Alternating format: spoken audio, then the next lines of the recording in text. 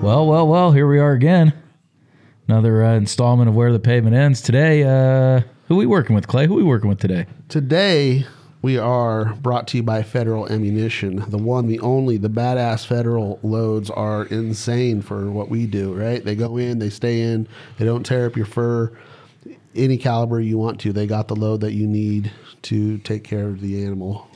Coyotes, I mean, you can go all the way down to squirrels, all the way up to the biggest African game. They got it for you. So Federal, they've been with us a long time. We appreciate their support. And today it kind of goes right hand in hand with what we're talking about because it works day or night, right? Right. It doesn't discriminate of the light.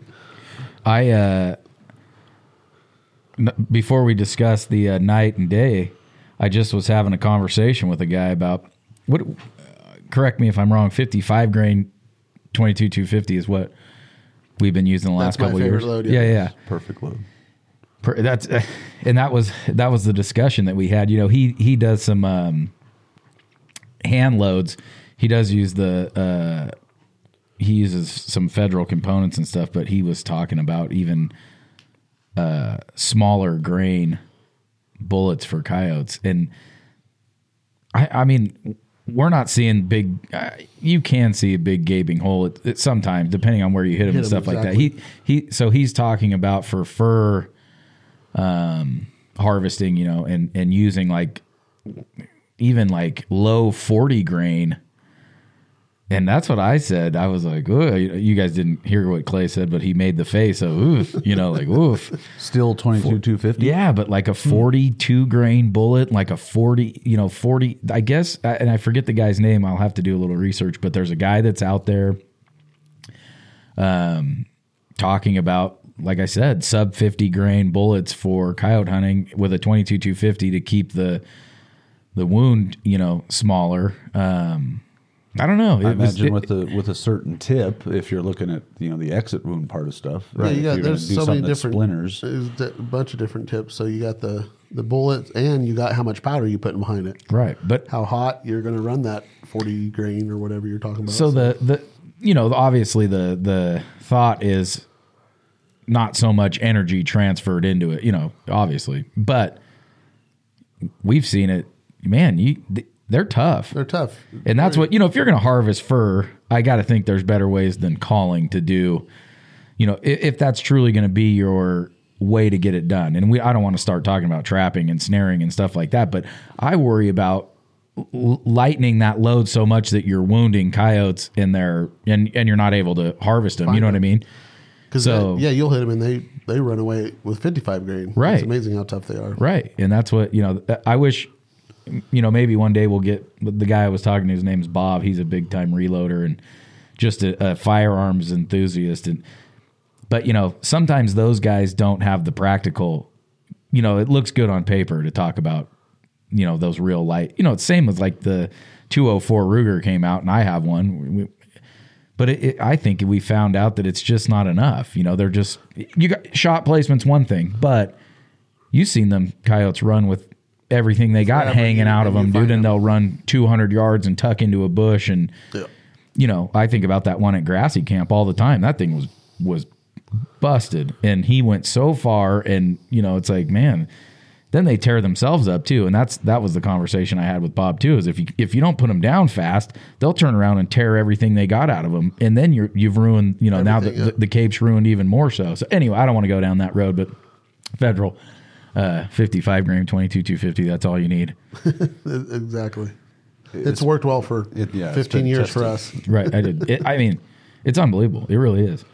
And it's fine. We talk about this. The thing about reloading is every gun, every barrel is different. Even if you are, with a great rifle manufacturer, every rifle is a 7 twist, is it 10-1 twist, is it 5-1 twist, and every one of those you can put a 22-250 with a 7-1 twist versus a 10-1 twist, and it's a completely different ball game. Mm-hmm. The accuracy and everything. So if you have one gun that you're going to go shoot coyotes with 22-250, you can find a load that will work pretty good. With reloading, you can dial that in. You can take a 55 grain versus a 54 grain, 50 grain, 45 grain, and then mess with the powder and just dial it in for your gun.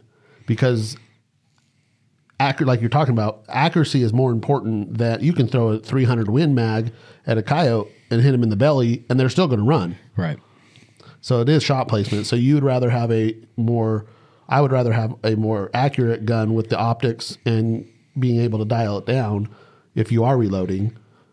That obviously benefits of reloading, to dial in your gun specifically. I mean, it could be a grain off. I mean, it's 55 and a quarter grain, you know? Yeah. So, I mean, that was just my input. So I would rather have shot placement versus grainage. Sure. I think, slap me if I'm wrong. Slap my mama. Reloading's a lot like tying flies. It's a hobby that gets you out into the garage every week. Away from the wife. I would much rather just buy a box of shells off of the shelf, and same with buy flies out of the rack. See, and I'm completely opposite. You want to learn how to reload and do all that stuff? I'm going to. That's my next adventure, because I love tying flies, because it's the thought of catching a fish with something you made, right? Flies maybe was a wrong, because the same process, I could get though. the enjoyment out of Not quite the same. tying a fly and catching a fish with it, but reloading 150 22 250 rounds. But if you have the right equipment, No, I know. it's quick, because the stuff from back in the day, our grandpa, what they did, not comparable to what the stuff they have today. I mean, they have electronic down, like I'm talking about. You can get it down to the Sure. Are you going to get that sense of accomplishment, like, oh man, I got that coyote with that bullet I loaded? Or do you just want to sit out in the garage with a tequila and make 100 shells so you don't have to listen to your kids screaming? Be honest that with too. it. You got gardening, woodworking, hunting, work. How much time do you need to fill? I mean, how much? What are you not sleeping? No, I don't sleep.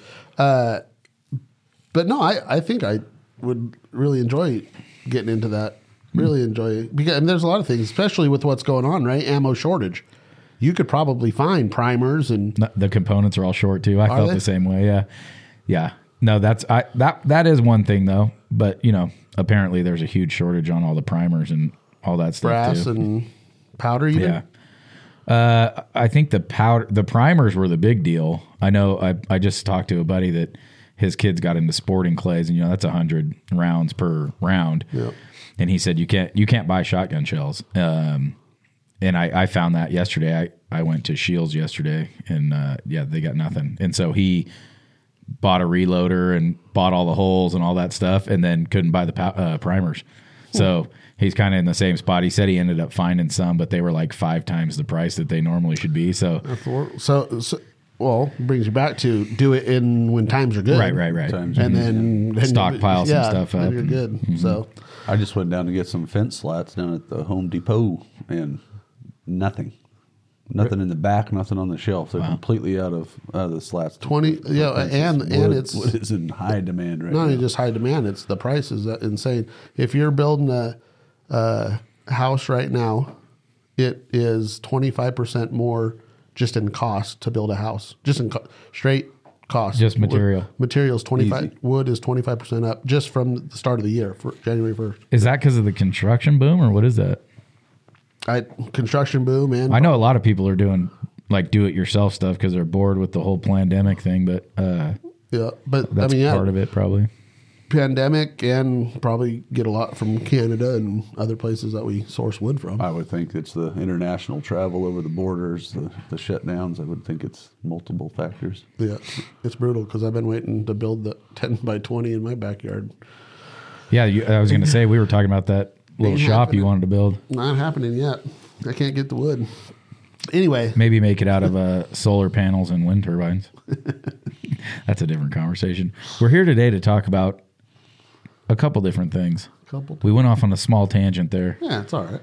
I like tangents. But I wanted to talk about, because it's been in the news, we've already discussed contest calling, but part of contest calling, the real successful guys, for the most part, do it at night, right? I mean, I think everybody tries to do it at night, but, the guys that are really good at it, the guys that got it down, Yeah, they hunt at night. I mean, A lot of them, yeah. I mean, they still hunt. I mean, if you're successful at night, you can still do it a day, obviously, but that's when coyotes are out and have a little bit less guard. right. And I think actually they do. A lot of those guys will hunt the full 24-hour or 48-hour period, with very little sleep or whatever. That's how you win some of those contests. But they're doing some of the contests now that I've heard about. Is a lot of them are going to, not a lot, but I've heard some going to daytime only.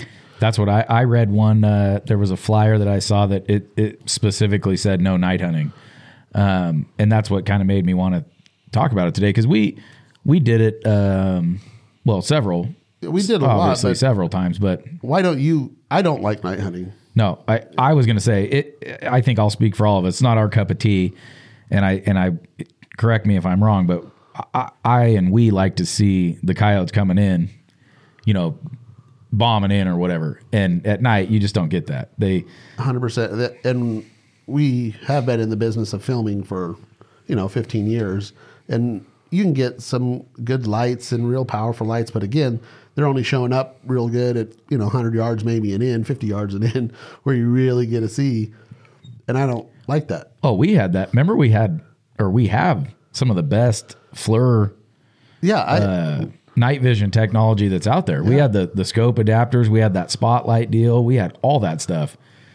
And yeah, you kind of see a white and gray. You see the light or the eyes. Yeah. And then, Then the one we killed in Mexico, I remember walked out on the road, remember, and it was kind of like, oh, there he is, bang, and it's I over. think that's a big part of their behavior. They're not in a big hurry. They're just the filming aspect of it, the entertainment aspect of it, adrenaline, all the stuff that we enjoy about the what we do during the daytime. You just don't get any of that at nighttime. I've just looking at the footage that's out there in the ether. It's coyotes that are basically sauntering along, walking and taking their time, even sitting and laying down, and just the footage from the standpoint of that, I think it lacks. And that's the only reason, as far as me, is adrenaline. I'm not bad mouthing night hunters at all. I go out and kill whenever you want to. I like it, but for me personally, I love seeing them bomb in for a mile. 500 yards, whatever it is. I love that. If you're in like numbers and winning contests or producing fur, go for it. I don't do contests either. Right. And I think we even choose our daytime stands based on the visual of it, right? Because you can hunt flats. Get down in there with a shotgun and sit with real thick, and they'll come right over to you, but you don't ever get to see them until they're standing right on top of you. So that we choose a lot of it, I guess, based on the camera. But even when we fun hunt, we choose the same kind of stands where you can kind of see them and and I think watch it's them run. Going back to the kind of tie and flies type of analogies.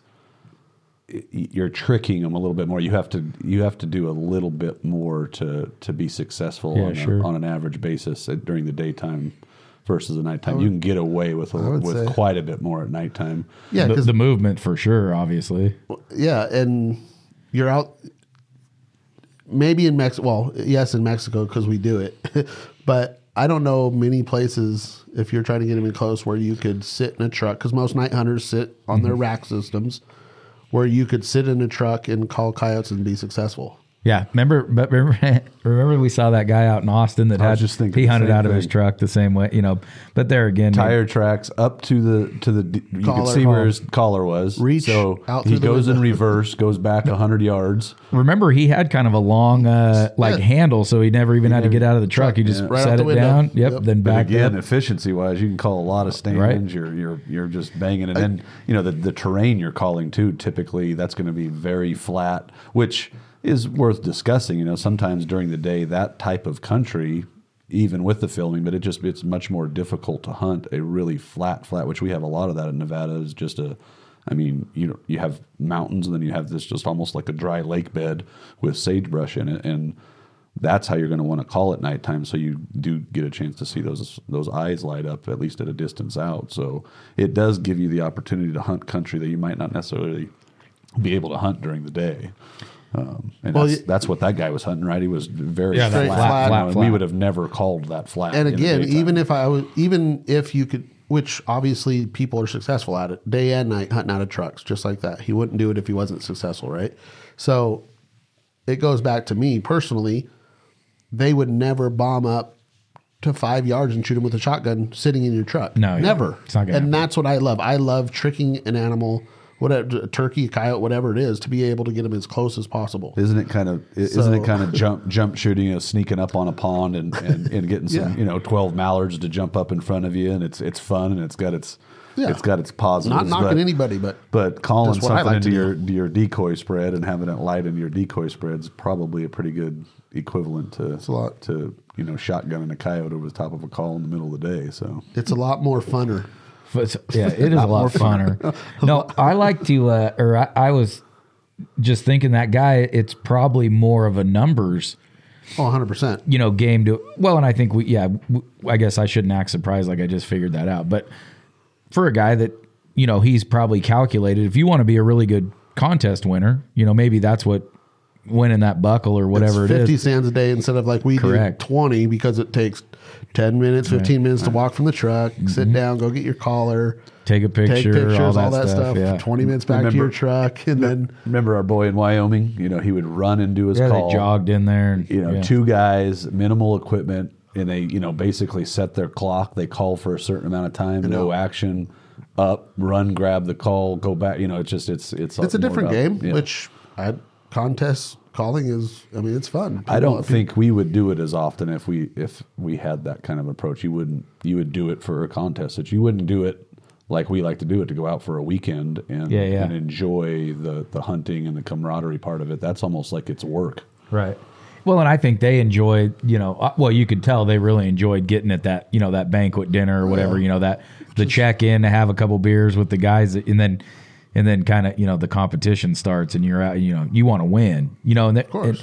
And they were not bad mouthing each other, but the different styles. Because there again, you're just trying to get the numbers, right? So there were guys, remember, ripping around on quads, and guys accused of picking up dead ones on the road. Well, that's the thing. Now you see how many rules are now in place for these contests. As far now no night hunting. Now you have to film everything. Right. Now you have to prove it's time stamped on film when you kill it. Now that your wood block in the mouth. There's all these things because there's big money in them now. Right. And which is fine. I have no problem with that. But it brings out that illegal aspect of not coyote hunting rules to the contest. So yeah, if there's no if me and you went out and Clint and Chad went out hunting. Supposed to be two separate teams, but at the end of the day, they gave us their coyotes, right? Yeah, and there's so many, but they keep coming up with now. There's contests that recently you have to take lie detector tests. The top 3 or 5 teams, you have to take lie detector tests at the contest. So, okay, why not just be ethical hunters? Yeah. I don't know. So people get. I was going to say people get that. So that's now why. Arizona's brought it up. Nevada, now they're talking about ending contest. Yep. Now it's in the news because there's so much attention brought to it from not only the money aspect, but all our guys doing something illegal that they shouldn't be doing because they're trying to win that money, where they wouldn't otherwise do it. Yeah. So that's a whole other ball game as far as if it's just contest and you're doing everything right, and I see no problem with it. But does that bring out something illegal in someone trying to win that buckle or money or gun or whatever it is at the contest? Yeah, we should bring in some coyote contest people. I remember when I was like 16, I went chuck hunting out by Gerlach, and we were, sitting around the campfire drinking a soda or whatever, and these dudes pulled up in a Jeep Wagoneer. I'm 40, so it was a tape. It was a tape. They had a cassette tape. Collar? No. Oh, you're chuck hunting. Sorry. No, well, yeah, but these guys were coyote hunting. Oh, okay. But what they did in that 4-door Jeep Wagoneer, dude, is they rolled all the windows down and they put that cassette tape into the and had it car. No, just into the tape deck, and then turned the speakers up hella loud, and they sat there and, like you said, waited for him to come in. That was Johnny Miller, I think. 24 years ago that, those guys were out doing contest calling that, dude. I don't. Yeah, I guess it breeds greed. I guess, right? If you're going to have all that stuff in it. So getting rid of contests to get rid of stuff illegal, I guess maybe. But if you're going to do things illegal, you're going to do them regardless, right?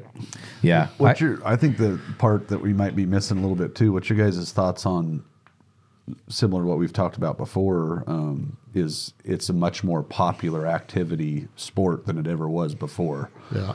I would say that time frame those guys were playing those cassettes, coyote hunters were probably in that really small niche group, just like trappers. I never heard of it before I ran into those guys. As a result of it becoming just a much more popular thing, and people are which is it's a good thing that more people are getting into it, but it does have its drawbacks. Where hey, let's enter a contest, and let's see how we do. And you're going to have that, not the seasoned, grizzled veteran that they've followed the same rules. They're all part of the same club.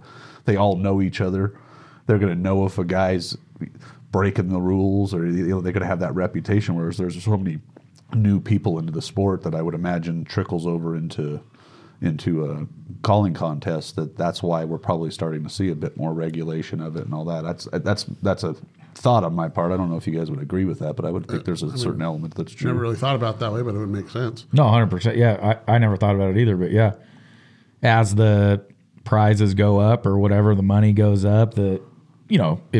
If you saw a flyer, like I saw a flyer that said you could win $1,000 for winning this contest, you start learning how to coyote hunt or something like that. Think about World Series of Poker. I think that's a great. Yeah. I just just thinking about it off the top of my head. I mean, I can remember the guy's name. What was it? Moneymaker, right? That was literally the guy's name, Chris from Moneymaker. Vegas, right? And he was an amateur that won it, and that's, I believe, when I was in PT school, and that's down in Vegas. So we're talking, let's just say the last 20 years. Before that, you had a little small 300 people would poker table at Binion's Horseshoe, club, and exactly. You were the World Series poker champion, and you beat 50 guys, and they all knew each other. They all, pretty much, they could, the tails and the bluffing and all that kind of stuff. It was a small niche group. Fast forward 10 years and then again 20 years, you've got guys that are, Chris, it's all about numbers, and it's they got all these equations in their head, and they know it's a 17% chance on the flop and all this kind of stuff. I'd imagine the coyote hunting's got a similar kind of thing. There's just that many more guys in it for various reasons too, and they're using new technology, and it's just a completely different game than those guys like what's the Doyle Brunson? Like Doyle Brunson. You pick your old time; those guys playing those cassettes. They were in that little niche group, and now you've got some internet guy that is famous for making millions of dollars on the internet, and they're winning these or challenging in a lot of these tournaments and things, and they're probably doing some stuff. I've been reading some stories. There's some really shady stuff that they've been doing on the edges of cheating, and it's got to be the same kind of thing. So. Yeah, and if coyote hunter contesters out there, I'm not accusing anybody of anything, but it breeds it. There's a reason why they're putting things in place if it wasn't happening. If it wasn't happening, they wouldn't have to put these in place. It wouldn't have to be brought up in legislature to try to get rid of it, because it's even being brought up now here in Nevada. It did last time and it didn't pass, but it's being brought up again to the Gaming Commission. Is it gambling, and is it regulated by the Gaming Commission? So not just because of its hunting and the antis wanting to get rid of them because they're contests and there's money, but then you go, well, a coyote's not even a game animal in Nevada, so the commission doesn't really have any say in it, but they're bringing it up now to the Gaming Commission. Because you're winning money. Because you're winning money in betting and gaming and this and that, because there's now a biggest rabbit contest in it. I mean, there's a bunch of side bets now too, right? You can do a whole bunch of stuff, and they're bringing it brought up. Last time the commission said, no, it doesn't even concern us. But the more you press and the more, now it's, there's big money in it. So, if you do if you have a charitable event and you want to raffle off a motorcycle, you have to go to the gaming board for that. Because it's a monetary thing, that it's a game of chance, right? You got a chance to win this through a raffle legally, and it's over a certain amount. You could raffle off whatever. But if you get into that higher dollar stuff, you have to go to the gaming board. And like you said, when there's big money involved in a contest, I imagine they'll pass that sooner or later. You'll at least have to get a permit. I don't think they'll ever do away with contest calling, but they'll make you start getting whoever's putting it on. I don't know if you don't say that because it's already been in a couple states already been done. Yeah, Where maybe they might. Contests Yeah. are out, and it's more antis versus the gaming side, gaming commission side, like we're talking gambling. But the antis keep pushing and pushing and pushing, and soon enough they get 2 or 3 guys on the board. And they 2 or 3 guys board now say, well, we have to regulate this coyote because we never have before. But now they get regulated, and then they could shut it down and do everything else with it. I agree. On the anti side, it could be shut down for that, but the gaming side, they would just make you get a permit. Yeah. You know what I mean? They'll make some money off of it. But yeah, you're right. If you get too many of the antis in the commission, on that commission, or in the commission's ear, yeah, I could definitely see it being taken down for animal rights side of it. I mean, 100%. They've won that before, you know, and the more they win, the more it spreads, I guess. I don't contest hunt, so Yeah, I mean, you're kind of selfish. You're like, well, if they shut it down, then maybe will the coyote hunting be better because there won't be content. But I don't want to take anybody's chance away hunting. If that's the only chance they go hunt, then they go hunt. But there's also an aspect of do you? I mean, there's so many little intricacies of it. But if there weren't such good prizes, then there wouldn't be that more. There would just be the pride aspect. Sure. I won the contest and I'm better caller than you because I killed 10 coyotes. Right. Versus I'm doing something maybe on the little shady side illegal to win the money. Not about the pride aspect of winning the contest. It's more about the prizes. So do you lessen the prizes and put in some more of, I don't know, a prize of prideship versus the monetary or rifles or something, you know, have a grand prize of something of a rifle, but not so high that people are willing to risk doing stupid illegal stuff to try to win. there's cheaters and everything. And I just remember back in the day when fishing, the fishing derbies and contests, they were catching guys pouring the, lead shot down the fish's mouths trying to get them, heavier weight, get a heavier fish. And then, so now the fish has to be alive, and, they got to adapt all these rules to the people that cheat, which is funny. And it's funny you see this because I don't watch a lot of Bassmasters or elite fishing or any of that. But for the first time ever, I don't know, I can't remember. It was here or on a goose hunt down with Rocky in California, but watching this, it was on TV. It wasn't really watching, right? It was just in passing. And they were weighing, back in the old days, what happened? You would put them in the live well. You would pull your boat into the system and you would pull them out, and they would weigh them in front of everybody, like in a grandstand in front of everybody on a scale. Now this contest, and it was a Bassmasters, it wasn't the classic, like the big one, but it was a smaller event where they had a judge on every boat, and they were weighing them right there and releasing them. So I don't know if that has like what Probably. you're talking about, because some dudes might still be doing that or waterlog. Or you got a 5-pounder waiting in the freaking live well, before you even start your competition. What stops you from that? I'm sure they look at the boat, but they can't be at every boat. Yeah. So now you got a guy on every boat. Yeah. I was the other day, they did it, and it was a total weight. It was a timed event, whatever it was. And usually you, like in the 5, that's like your 5 biggest fish, yeah. Right? Well, now it was a total weight. Like you catch him, if you don't have 50? to release him. You caught 50, whatever it is. But he's weighing each one right there on the boat. And I've never seen a judge on a boat before like that. Me neither. That's crazy. So I don't know if that's because of people doing stuff there, but yeah. So now do you have to have a guy go out with your team coyote hunting every time to make it legal? I mean, you could see the world's turning into something like that, right? Maybe not. I don't know how many teams get into it, but the filming part of it, that was the newest regulation that I've seen.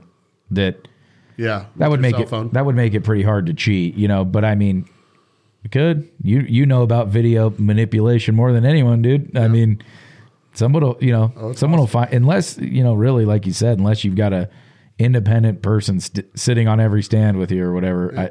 There's a way. Do you get paid off now? Right. I mean, there's so many little things. So you can keep saying whatever, but it just goes down. Be ethical, folks. It'd be interesting to get somebody on that's really in that. I'm thinking of more of somebody who comes from the old school as far as calling and see what's driving that. We're speculating really because exactly. we're not in that world, but it'd be interesting to see if we're on target or are we just way off base. I have a feeling, there's one part of regulating something. If it's let's just assume it's this I would say it's regulation.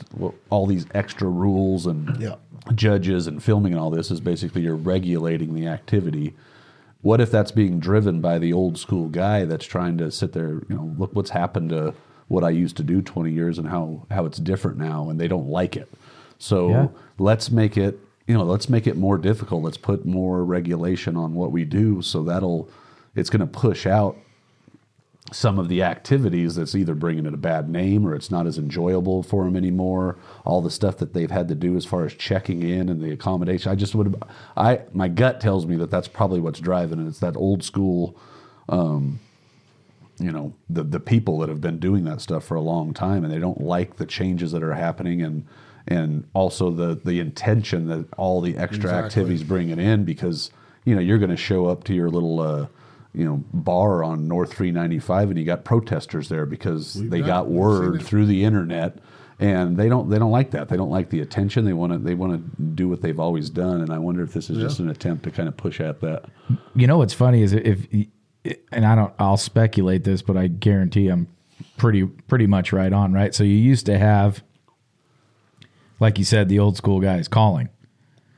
And that's what it was. You had 24 hours to go out and call as many stands as you could. Yeah. Well, that was probably, night hunting never even was a factor. It was, you got 24 hours, but that means you can drive all night out to, Elko and hunt all day, and then you got the time to drive home. Then it turns into a guy goes, man, I got this night vision set up from whatever. We could shoot coyotes at night, and they said you got 24 hours. So then somebody starts hunting at night, and the guy that doesn't have that equipment's going, this is BS. Yeah. This is a calling contest. It used to be sun up to sundown, and now you got this guy with so now everyone gets some night vision or whatever. And then it just keeps steamrolling, right? Well, no one said I couldn't run them down, with my snowmobile out in the flats and run them over and put them in the truck. No one said I couldn't pick them up off the side of the road.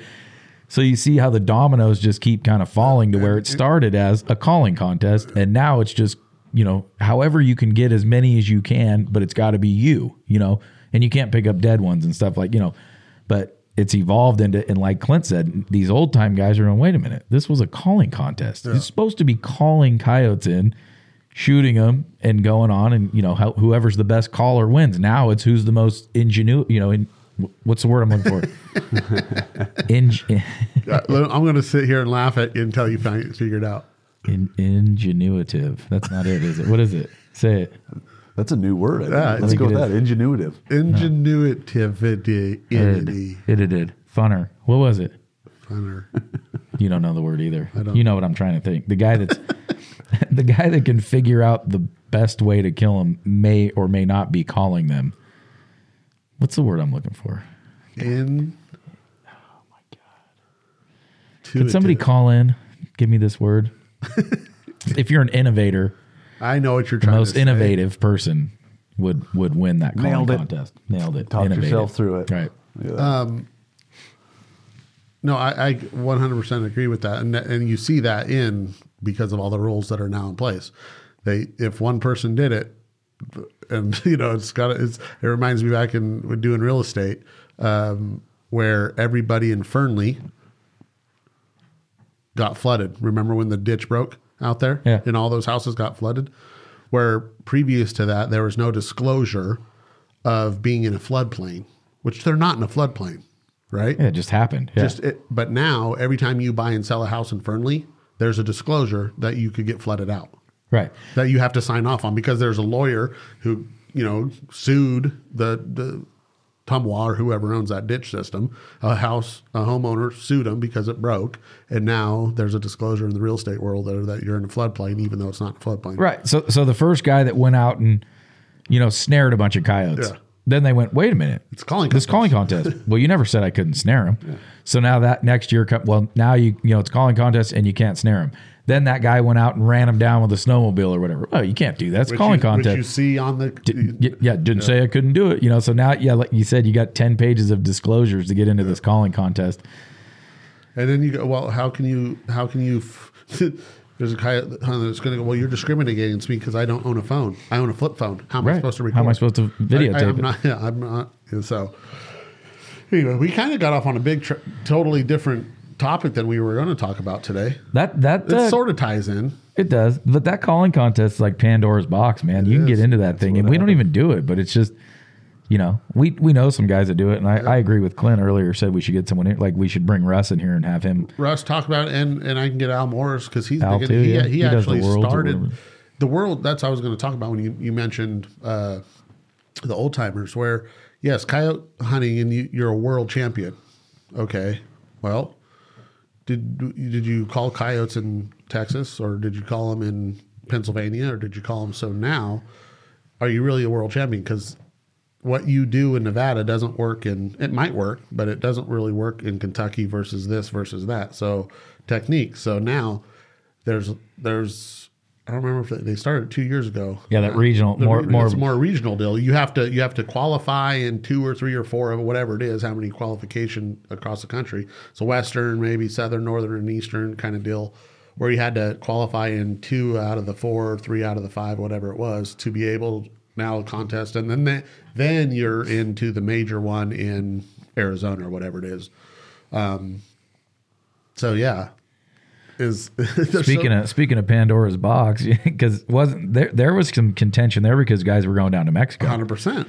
So you would sign in Arizona and blast down across the border, which if you've watched any of our prior footage, it's insane down there. You could easily kill 25, 30 coyotes if you're set up to do that and you know where to go down there, and then come right back over to the state's border and turn them into that contest, and no one would ever know. I mean, And what's your intuition on 20 years ago? Just if you took 10 of the top contests, what was the average amount of coyotes that won it versus now? And that's probably part of it. I'm sure it's gone up, right? Well, I was surprised when we went to Wyoming for that one. It wasn't very many that won it. That's what I was going to say. I would say no. Well, that's just one individual one. That happened to be the best of the West. But I'm talking if you just average it out over time to take into account different weather, and sometimes you hit a perfect weather situation and you don't. But I would. You're saying that the numbers have gone down that win the contest? If you're talking daytime hunting, which worlds are, I believe, is only daytime. I don't quote me because I'm not a coyote or a contest guy. Never done it. But the ones that are winning are killing these coyotes at night. And yes, you do get 20, 30 coyotes at night. But if you're doing daytime calling contest only, it's, I would say, way down. Because not only is more coyote hunters out there, there's more contests than ever because people love doing it. And there's more pressure on these coyotes. They're getting educated.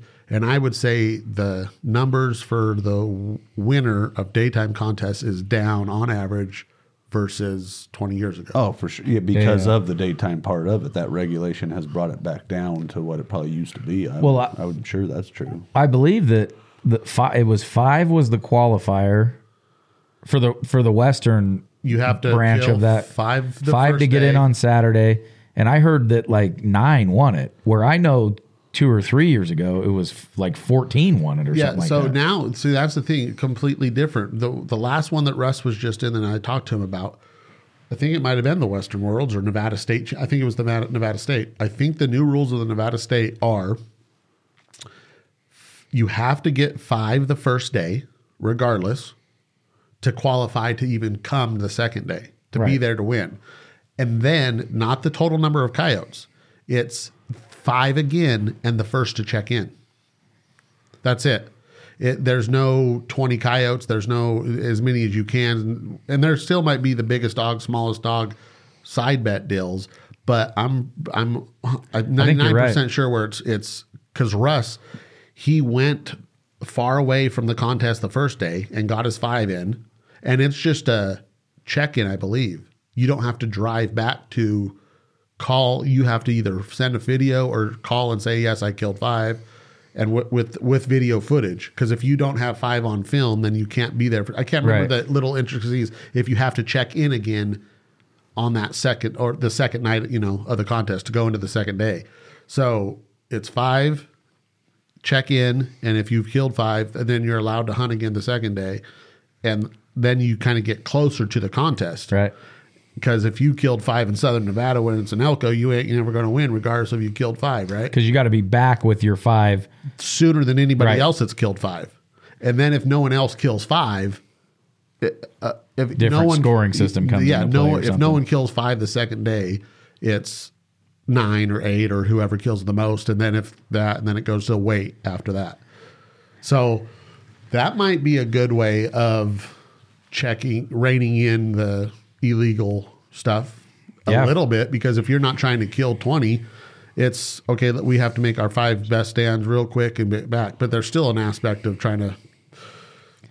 Again, if you miss, if they weren't there, it's a whole strategy. You got to plan on Scouting, you got to do a lot of stuff. You got to be closer to that strategy. check-in point than you used to be. So I would still say, to your answer, Clint, I think if you're doing daytime numbers, I think that average are down, because there are a lot more contests and there's a lot more people hunting coyotes, even though there's still only like 1.5 million coyote hunters in the country. That seems like a lot when we're out there. Yeah, last time we went coyote hunting, which we thought was going to be insane, we walked out on a lot of foot tracks and sat down on a lot of padded, where some pads were, sitting Right. in the sand. Still laughing about finding those shooting sticks on Yep. that really great stand in Ely Yep. too. I mean, it's getting popular. And I don't think we've ever talked about it, but we have footage, and we found on a stand a gun a long time ago. How many years ago was that when we found that gun? On a stand. We walked out, we killed a coyote, and walking back, not 10 feet from where we were, there's a gun, a 223, old gun, in a sagebrush, leaning up against sagebrush, like he, went down to piss or pick up the coyote Shot or his his call coyote. or whatever, and walked out, and then couldn't find it or totally forgot about it and never. But I have it. It's sitting in the safe out there. Yeah, And it's a Mini 14, isn't it? I believe it's a an 223. Yeah, I It's think a Mini it might- 14, Mini I'm pretty 14. sure. Yeah. And I called. No scope, no nothing. No nothing. All rusted. Can't open the action or anything. And I called FBI. I called ATF. I called everybody to give them the serial number and asked if it was in a crime, if they knew about it, anything like that, if there anything stolen, reports, anything like that, and there was nothing. So I still have it in the safe. If anybody was in Nevada hunting coyotes, I don't know, probably 25, 30 years ago, and That's my gun. lost a 223. And then I have it in the safe. But They it's- found one in Southern Nevada. It was a big game Oh rifle. yeah, did you see that leaning Yeah. up against a tree? That was cool That too. was really cool. How pissed would you be if you forgot your gun? I found 2 shotguns in the Stillwater Marsh at the boat dock. Guys came up out of the marsh. This is 15 years ago again, 20 years ago.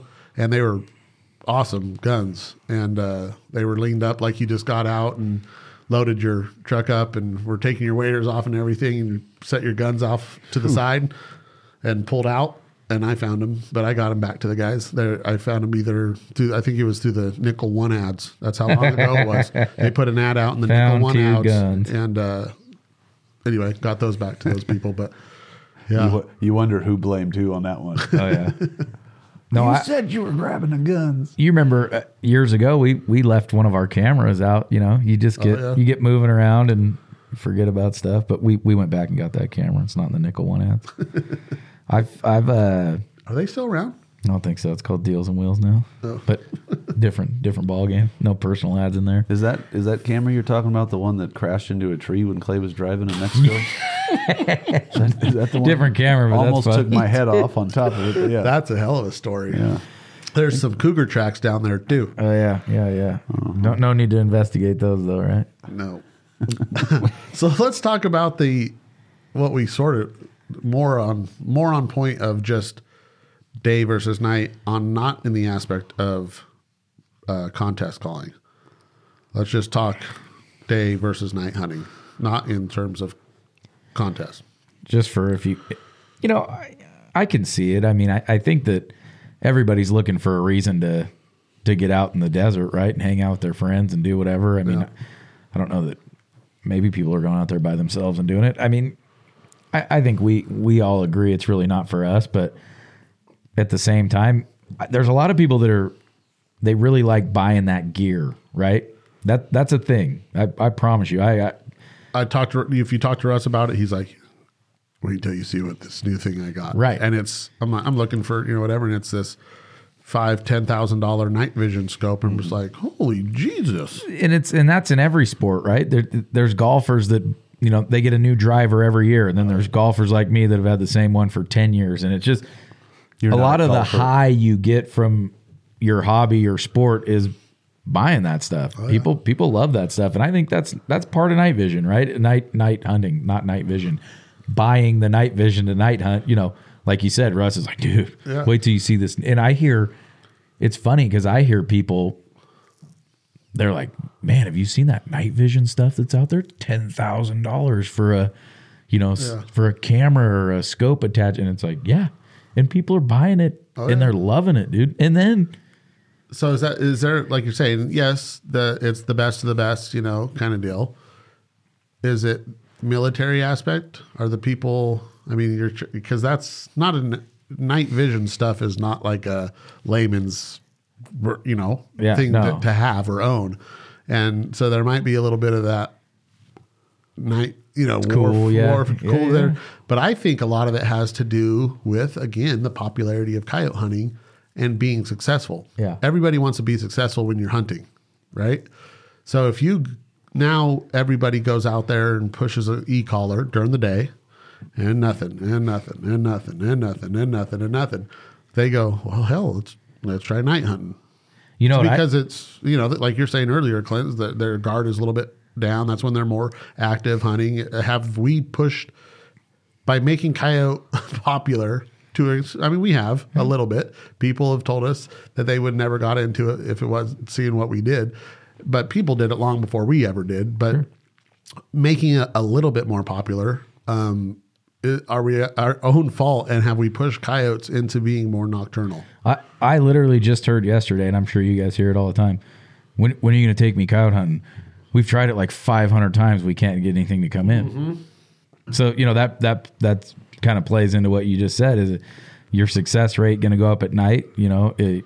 Have we made coyotes more? I think nature made them more active at night. You know what I mean?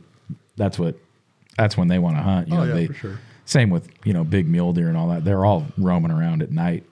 They feel a little bit more comfortable, I guess. It probably knocks the predator aspect of their life down just being at night. I think that's one part of night hunting too that I think just generally predators are more active. So one positive to it, I would imagine you're going to call in different game. You're going to call in foxes.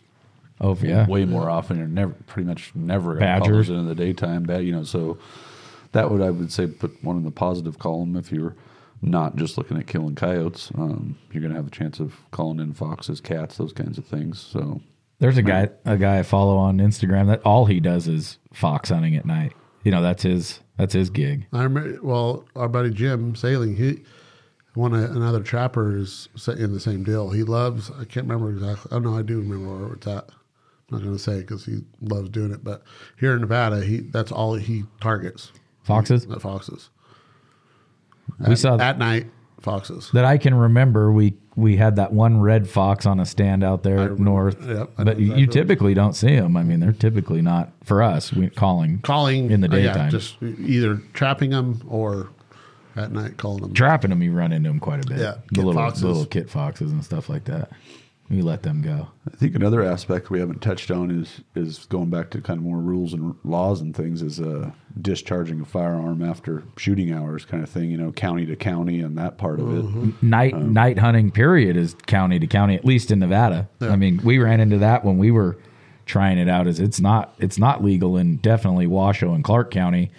And do you guys remember there was a weird one too where like you've got to be so far away from a federal building, courthouse, or police station to discharge a firearm at night, even in the counties that allow night hunting.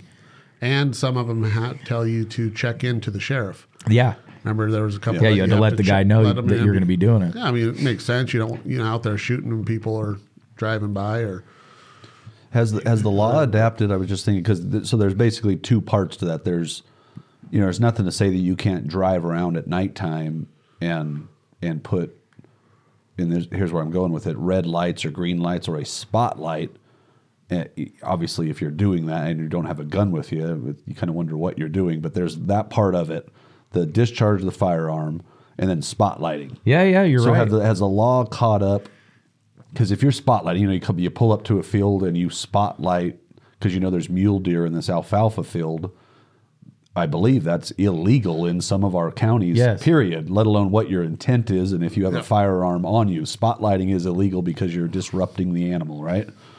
Behavior-wise. Right. No, that's you're what's 100% driving right. that. So now, because we know in Washoe County, at least the way we could go out and we could film and we could use red lights and green lights and film and get footage of animals, but you couldn't shoot them. You couldn't discharge the firearm. And I believe you could not spotlight them if you're within city limits and all that kind of stuff. But you get to a more rural county, you can do one or both. But I wonder on the red lights and the green lights if that's still considered spotlighting.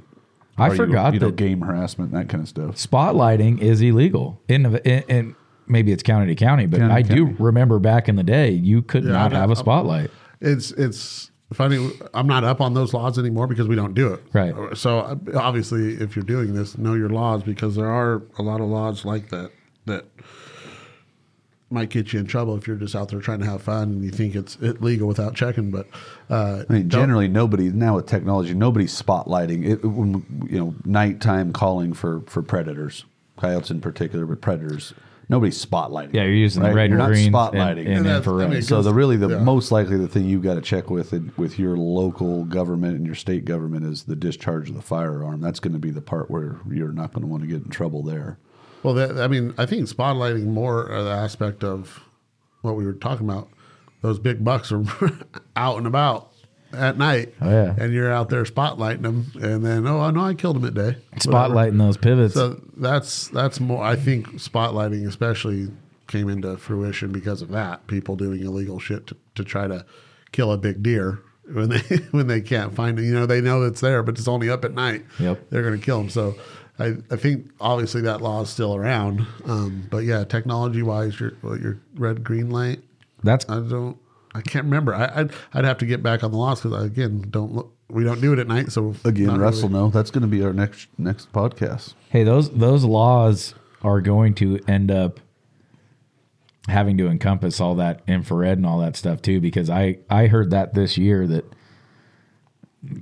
guys are watching those fields with those infrared lights, and you're watching that big buck eat all night long, and then they just watch them come out and watch where they travel to under the cover of night, and you got a pretty good idea where that deer just bedded down if you watched him walk up a certain draw, and they can watch him from a long ways now with that kind of technology. So with anything, technology advances and the laws always lag behind, but eventually they do catch up. So I'm thinking of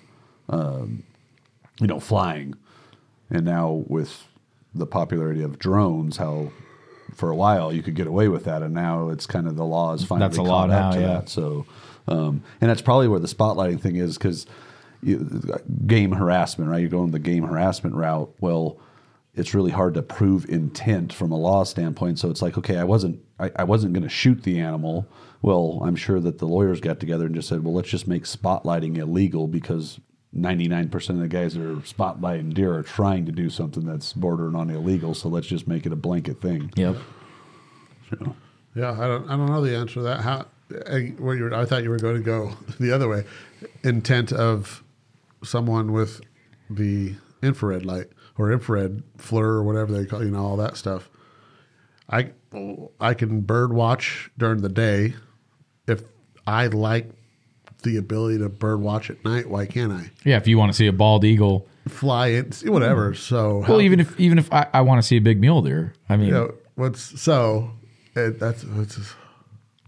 as a hunter and ethical, it's like if you're doing that, unethically to gain an advantage over that deer, that's pretty, I mean, Yeah. why do you have to do that? Or if you're just out there because you want to see deer movement and you're an animal lover. And You want to see them big deer that you might cool. not get to see during the But day. then you don't use that to your advantage to go kill them. I'm all for it. But like he said, it's the intent thing. And, you know, obviously you're going to say, oh, I never knew I was going to shoot that deer. I just wanted to see him out there eating and stuff, you know, and then I happened to see a big one and I shot him, you know, so they just say, wait, it's illegal. You can't do it. Period. It's like games now, you know, it's like a Nintendo game. Yeah. You know, night vision. Well, look at like trail cameras. You know, somebody came up with the idea. They're on. Sorry, that's big time right now in the Yeah. news. They're outlawing them completely now. Yeah. And Trying to anyway. you know, it started out as something kind of harmless and cool. You know, you get pictures of animals when you're not around. Yep. And somebody and some people, and they took it way too far, man. Now you I have know? 500 of them out there. I was going to say, And they tell you own where- hundreds of them. Oh, you go to southern Nevada and get around the water holes where water's sparse, and I know that like the Arizona Strip and stuff like that. Oh, yeah, big time. It's nothing to see 15 or 20 game cameras on the same pole, all on the locked same pole, Yep. facing the same water, you know, and they all, you know, write their names on them or put their logos on them and chain them down. And now the pictures come right over to your phone. You know, they got Bluetooth, cell phone, you know, all that stuff. They're watching them all 20. Hey, up. He's there at Tuesday at 2 a.m. yep. The underlying thing to a lot of what we've talked about today is, you know, when you're putting money into it. So, you know, if you're a guide and that's the way you make your living, and there's 10 other guys for competition, you've got to get ahead of them a little bit. And that's what it all boils down to, because that trophy fee on that big mule deer, that big bull elk, is going to drive you to do things that are just a little bit on the edges. Whereas if you're doing it for camaraderie, sport, hunting, ethics, all those kinds of things, you don't have to worry about that stuff. And it probably goes back to daytime hunting and doing it for the reasons that most people are doing it. You're not going to have to consider a lot of this stuff that we're talking about. The only time I've used I've never used a trail camera big game hunting ever. Never. And you know, you say good hunting, bad hunting, whatever, but I would never do that. I don't know if it's respect for the animal, money that I don't want to spend, the way I was brought up hunting, ethically. I don't know what I've never really thought about it. The only time I've ever used a trail camera was on a trap. I wanted to see how animals reacted to the sets that we were making. If they came and smelt us, you know, to better myself as a trapper. But it's not like trying to, God, it's weird.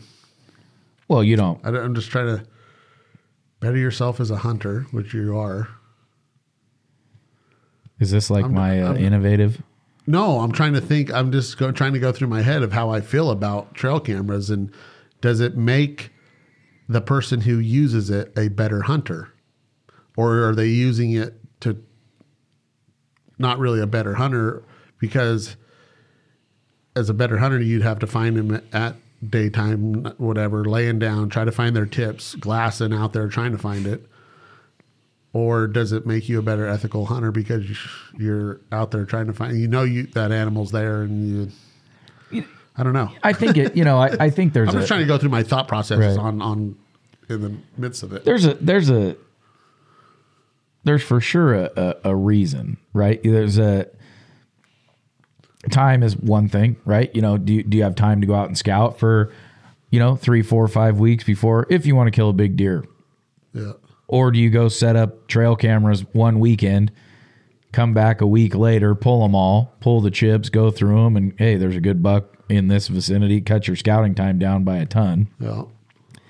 If you're an outfitter, Yeah, if you do it for a living, that's that's a whole different ballgame, right? If you're an outfitter and you get paid to harvest big deer, then you're going to use trail cameras because you need to figure out. I think a lot of them use them to show the clients, right? Hey, man, It's a 200-inch deer. Here's his pictures 3 nights ago. We can be in that general area. You still got to hunt, but that's where I've never used a trail camera either. I can't figure the stupid things out. So here's another aspect to him that while you're talking, sensitivity, 3 feet away, 9 feet away. Let me tell you, I've used a trail camera. I got 47 pictures of moss flying in front of the freaking sensor. It's funny. I'm going back because obviously Clay and I grew up together, but yeah, was not something that we ever did. I can think one time we did it, archery hunting, northern Washoe County. Had this really hidden water hole that you had to hike back into, and we happened to be back in there, and we thought it was really the first time we ever gave thought to let's try to do trail cameras. We've never done it our whole life. I remember. Went back in there, you figure how many pictures it takes before that card fills up, and it was full. We got back. Yeah, we're like, this could be great. We're all excited. I remember. We had, I don't remember, 90 pictures or something of these Mustangs that went into this water hole and frolicked around and laid in it and wallowed and I think a hawk or two. And it filled the card I think up. we had a little, like 1 or 2 pictures of a grass of a fork and horn buck that had come into the thing, and we had these Mustangs. So that's the other part of it is, you're going to have to do that a lot if you're on a controlled area, like on a ranch, like our cousin Thomas, and he's got to show his clients those.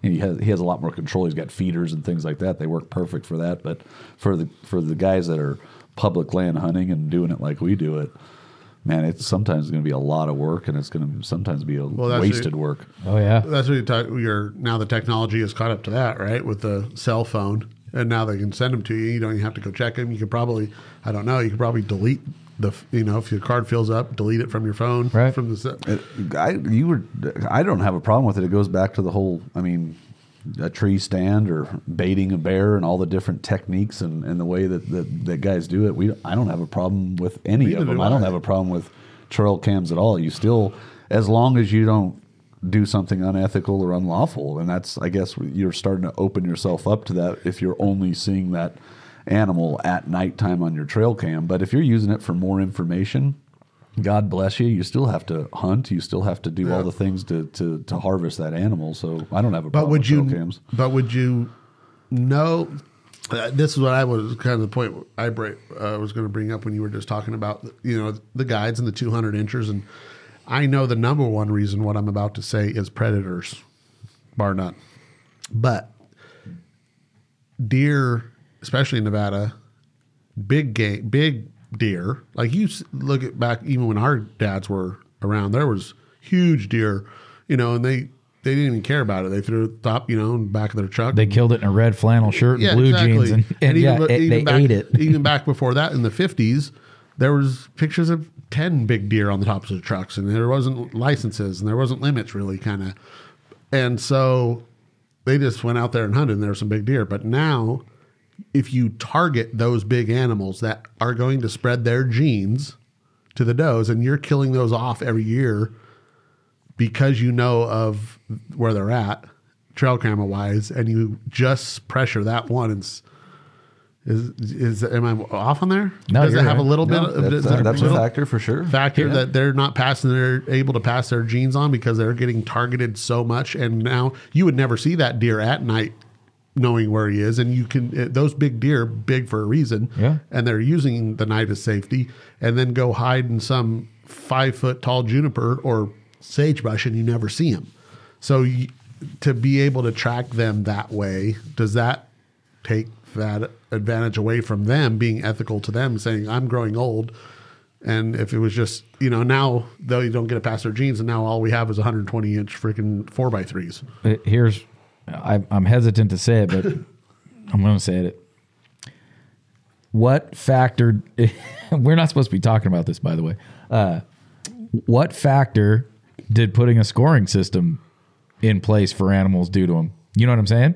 Because like you said, in 1950, I don't know when the Boone and Crockett started, but I can tell you that our grandparents didn't know what 200-inch. A big deer was just a spread. big deer that But a lot of times it was just a 30-inch buck, a 30-inch buck. 30-inch buck. You know, but they didn't say a 30-inch buck to brag. 30-inch buck, and ate it. Whatever. But like matter. you said, it was a big, kind of like Lavore does. You should see the track on that thing. And Exactly. And that's where the 250-pound buck was a big buck. Yeah. And so when you go to like the Martin in Winnemucca, they had those old records that they used to keep, and it's crazy to look at them, dude, because that is what they measured, right? Was the points, the spread, and then the pounds. The weight of the deer actually was in the ledger. Yeah. And in a lot of ways, the points, that was like a who cares? Who cares? 4x2, 296 pounds, and they're going, oh my God, 296 pounds,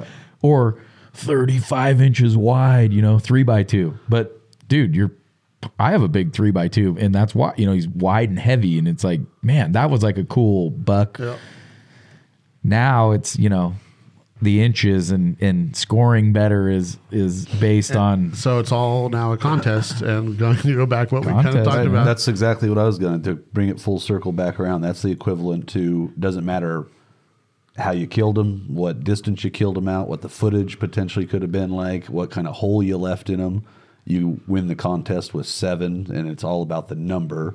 Yeah, there's your correlation to coyotes. Yeah, 100%, and it all ties together, right? Because it went from 250 pound deer to 250 now, inches, right? And it's like, dude, doesn't matter if it's got 5 points or a deep tined 4-point is how you score the best. It's like. Somebody figured that out. Somebody brought a 4x4 in, and there was a guy at that contest and went, well, I got a 7x8. Well, yeah, but after your deductions, yours is only 175-inch deer. This is a perfect 4-point. Then everyone, oh my God, I got to kill a perfect 4-point. It's it's crazy. But there's people do it for different reasons. So if it gives it variety, something I'd say about the coyote hunting, as far as daytime hunting and footage of it on a camera or not, but just the experience of, you might have a day, it doesn't matter about the numbers. We've had some days that we'll never forget where we maybe killed 2, 3, 4 coyotes, but the reaction of the coyotes, the way that stand went down, that's the memory. Same as Chance's bull elk hunt. He killed a nice 7x6 bull, but it's not in the Boone and Crockett record book. But who cares, right? Who cares? So part of the daytime hunting, being able to see something, a coyote running a distance off in your binoculars and seeing how it finishes on top of a decoy, seeing how it jumps over the top of a sagebrush and bites the feather. Even if that was the one coyote you killed that day, or one of 2 or 3, that's an epic day. Who cares? A 7 or 8, and you won a contest. It's it's just a different goal for a different guy. So, and we're doing the same thing. As you're doing it ethically, you're following the laws, and you're not disturbing your fellow hunters. That's the great thing about it. You can go out and do coyote contests, and it doesn't matter about any of the stuff other than the number. God bless you. Remember that the coyote that ran in behind us after we killed that one, and you shot it with that AK. Yeah. How many did we kill that day? No idea. But we'll remember that for the rest of our lives, dude. That dog ran in while we were all standing up talking right behind us at 10, 15 yards, and ran right out to the call. I couldn't tell you how many we killed that day, but I'll remember that for the rest of my life, dude. I bet you if we called Eric right now, he would tell 2 stories, I'm sure, of coyote hunting with us, which he hasn't really done a lot. He'll tell one stand in Mexico. Guaranteed that'll be the first one he brings up, which was epic. And he'll talk about that double right there that all of us will remember. And I don't think we had a decent day. What's a decent day? Calling an average decent day, calling in the daytime, factoring what we do as far as the setups and the pictures and the photography, or the 3 to 5 filmography. But that's a really good day. That's a really good day. 7 coyotes in a day doesn't happen very often at all, doing it the way we do it. So those individual experiences is what it's about. Fiasco 9, never pulled the trigger once, but had 13 coyotes bombing in all around us, or whatever. The most I've ever called in on one stand was 21. Me and Chad, Lemon Valley. No, they didn't. It's not on film. Yeah, we were. It was with Doesn't count. God, what was that cat's name from Fallon? We called with 21 came in off of the lake bed. And you filmed that or you didn't film that? Didn't film it. Oh wow. Me, Chad, the guy I can't remember The his blonde, name. right? Blonde guy. How many did you kill? 0. Did you try? Yeah. You kept missing them or what? No, Is that Ted? No, it wasn't No? Ted. And he had a very distinct way he called too. It's funny. I've never heard the story. Mouth Never call? heard It was right by the lake. You know, we went in from the Red Rock way and then came back over to that lake where, like, out by the airport out there. I can't remember specifically. I know what you're talking about, yeah. But 21 coyotes. We did 17 in the northern Nevada, up by Arvada. Me and Chad did 17 there. Wait a minute. I might have missed what he said. Are you talking in a day? Or are you talking on a stand? One stand. One stand. Yeah, our record's 9, right? I mean, if you ask. No. Mexico. When you guys shotgunned all those ones, there was. Which I guess, yeah, that's the different part of it, which is kind of cool to talk. I mean, to have them continue successively coming in that environment versus, you know, when I would say Fiasco 9's got to be a record as far as 13? they all came at the same time. Yeah. You know, That they was were 13, right? all coming at the same time. Yeah, At least. These There was stand- 9 that came like into the stand. Remember, and there was all those ones in the background. Yeah. There was right. at least 13 that were. We had 9 that were in our shootable. shooting 9 vicinity shootable all at the coyotes. same Yeah. time. And didn't kill any of them. And none. Never pulled the trigger. That's a record. Now this 21 is most likely you had some come in, and then sometime later some more came in. It was. Yeah, which is epic in its own what right. was his name? But yeah, Remember his to name. have them coming in at the same time, I can't even imagine 21 coyotes coming in at the same 13 time. Practically and impossible, right? We called 17 in Arvada one day too. How many did you kill there? 7 or 9. Oh, so you did get some. Because Yeah. I was going to say, sometimes when they're all coming in like that, it's hard to kill them. But Mexico, did you kill 5 with a shotgun? 5 with shotgun and 2 or 3 with a rifle. Yeah, but they were everywhere. Holy cow. Another one coming from the left. 2 Yeah. coming from the left. Same path. Same path. So I think this whole talk, regardless if you do it at night, if you do it at day, whatever method you do to get your animals, do it legal and ethically. Yeah. And do what makes you happy. Yeah.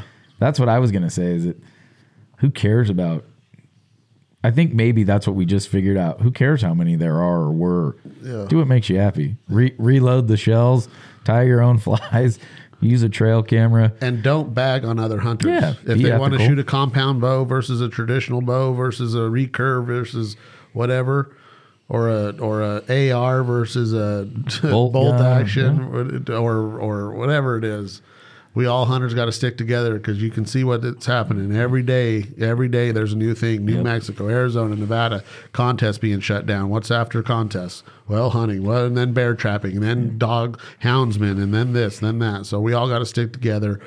Let's do everything we can to do ethically because they use that against us. Yep. They use the illegal stuff against us, and we don't need that any more than them, just coming at us with what they can come out with us. They don't need to use us fighting against each other and saying this should be outlawed because it's not what I like. Well, if you're doing it legally, do it. Ethically. Makes you happy. Ethically, do it. And that's about it for today, I think. Yeah, I think so too. It's long. Yeah, and go out and try different stuff. I think what Clay was just talking about, all 3 of us sitting in this room, our opinions have been shaped and changed over the years through experience. Because when I was younger, I had a completely different thought process on somebody who sits in a tree stand, or baits a bear in, or trees a mountain lion, and I had more disregard for certain things when I was younger. But through experience and becoming more mature, you realize those different strategies are done for a reason.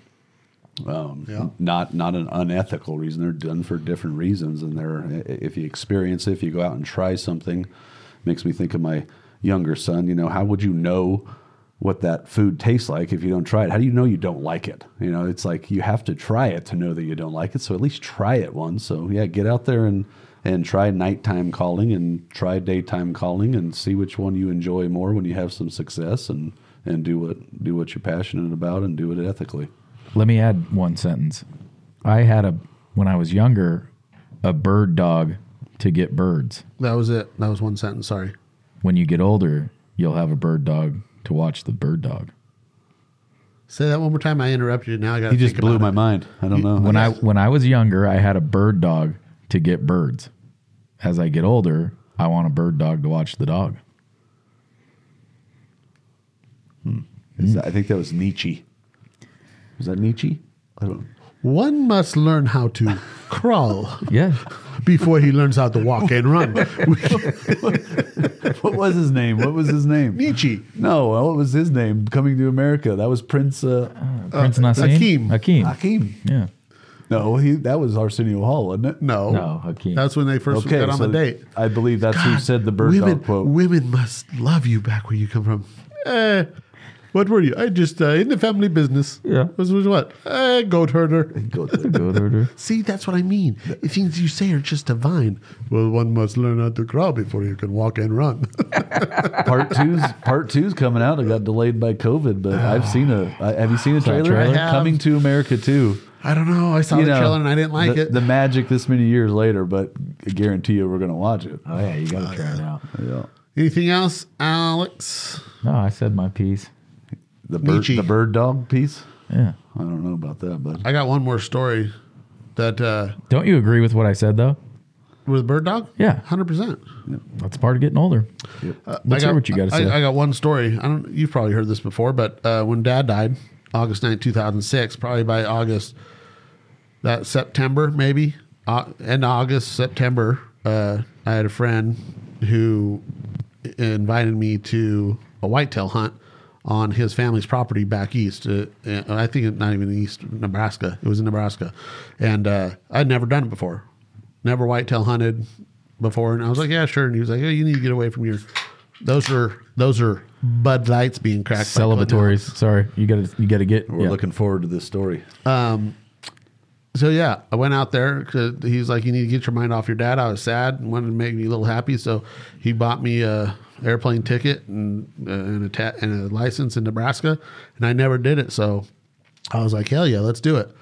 And bow hunted, I had just started bow hunting maybe a year or two ago prior to this story, in 2004, 3 or something. I started maybe bow hunting and went out there and put me up in a tree stand. And I was like, well, this is boring as hell.